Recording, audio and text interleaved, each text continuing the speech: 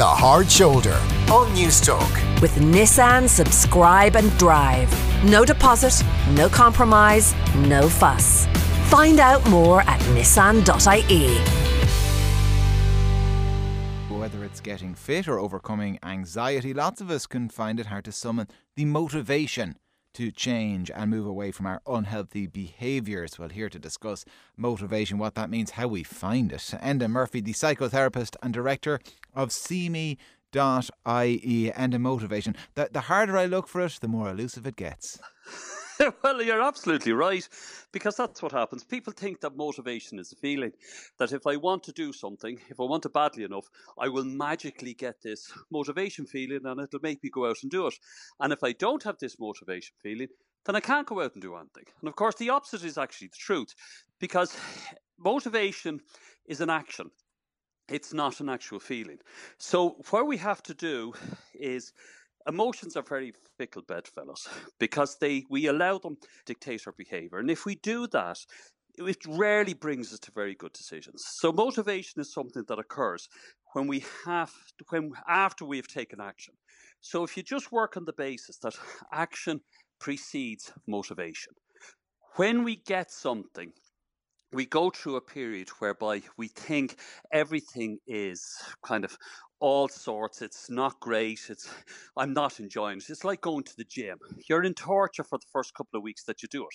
But after you've done it for quite some time, gradually you start getting into the routine of it. And the more you get into the routine of it, the more you start to enjoy it, the more you get motivated to doing some more. But it's rare enough that you will get the motivation to do something before you've taken the action. And if you do, that's a bonus. But don't think that the only way you can take action is to get motivated first. Remember, action precedes motivation.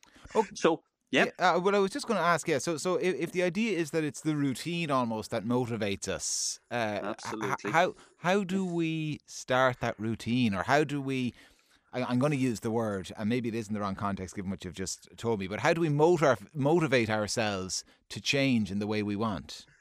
Well, the change is like as I've often said, change is like a car without a starting motor.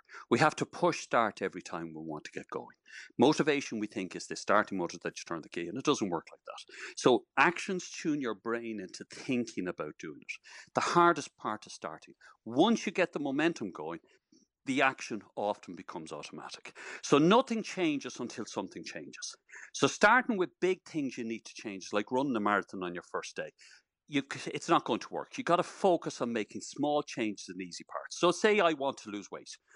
Don't focus on trying to motivate myself to losing weight. Focus on maybe getting out for a 5 or 10 minute walk at the same time every day. And by starting small and keeping it simple, our confidence in being able to change gradually gets greater and greater. And when we suddenly you start finding this magical motivation feeling. It's like the genie coming out of the bottle. Because eventually you will start feeling confident. So you have to keep your mind on the goal, but your eye on the floor. What's the next right thing to do? Like, there's a lovely old Buddhist expression.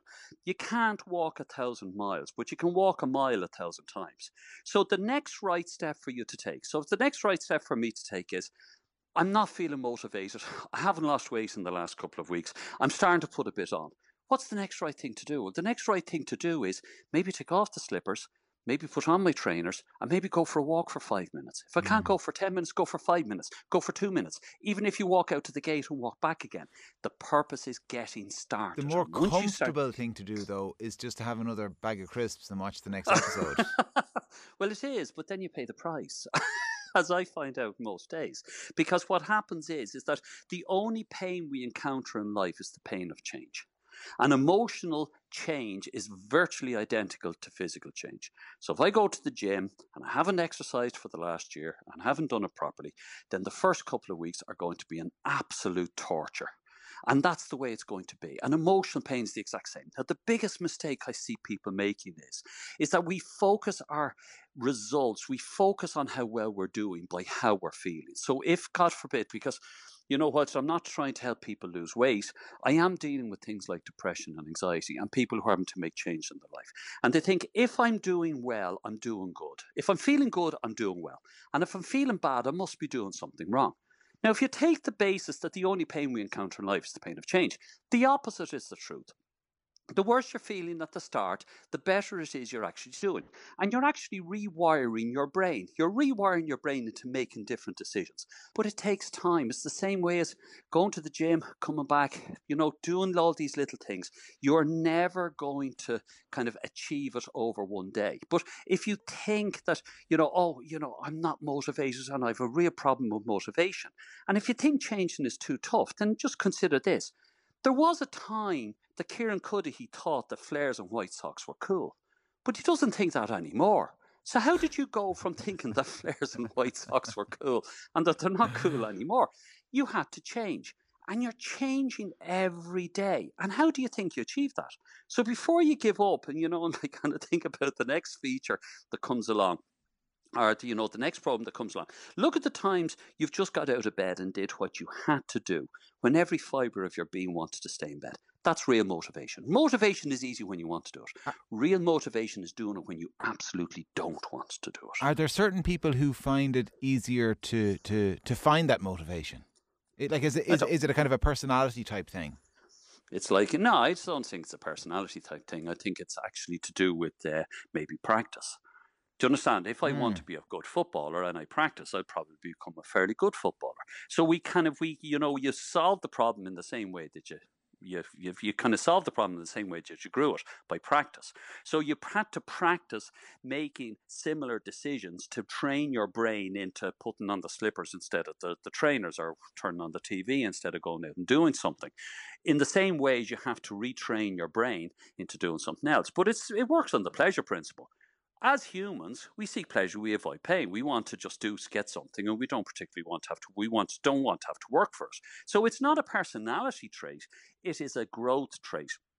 It's something that we have to actually practice, all right? And you can either practice doing the right thing, or you can practice doing the wrong thing, And if you start doing that, okay, you can find like a baby doesn't understand what motivates us to change. So if change doesn't occur because we want something, it's usually because we don't want to be where we are. And the analogy I sometimes use is, a baby doesn't cry when it soils its nappy.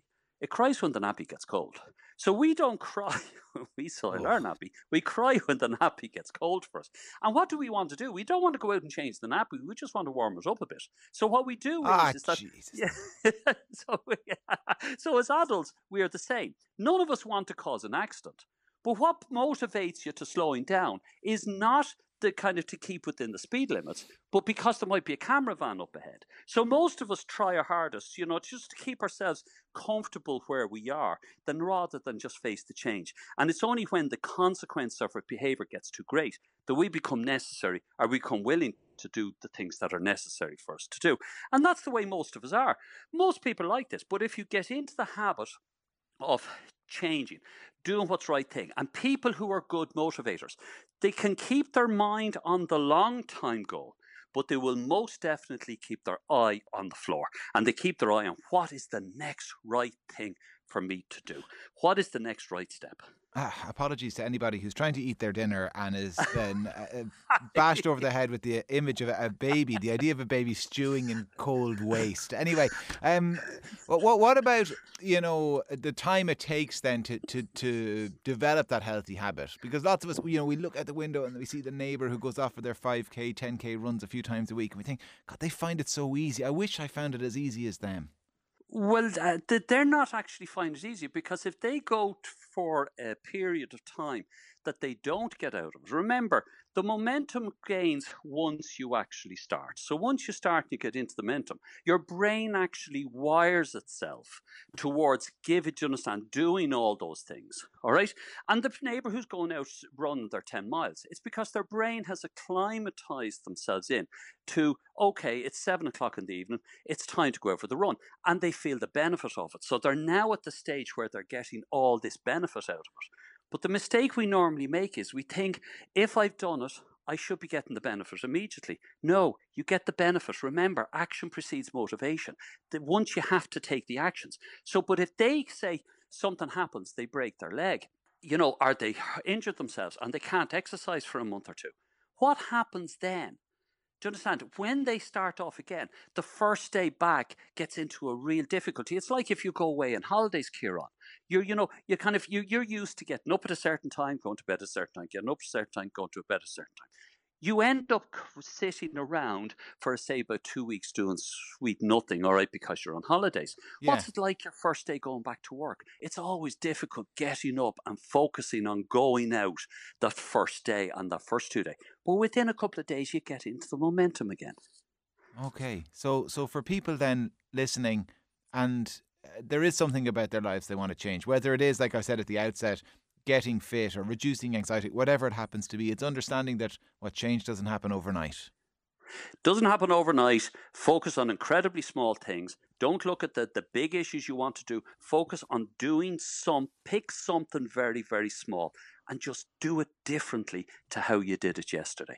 And that trains your brain into maybe doing something, coming out of your comfort zone and getting into a zone whereby you can do something else. And always a pleasure. Before I let you go, you have a talk this Thursday, is that right? I have a talk starting, if the people go on to ADHD Ireland, I'm giving a talk on living with the ADHD, both personally and professionally. If people go onto the ADHD website, follow the link and they can sign up for the talk, and we'll be starting off at 7 o'clock. There you are. And a pleasure as always. Enda Murphy, the psychotherapist and director of SeeMe.ie.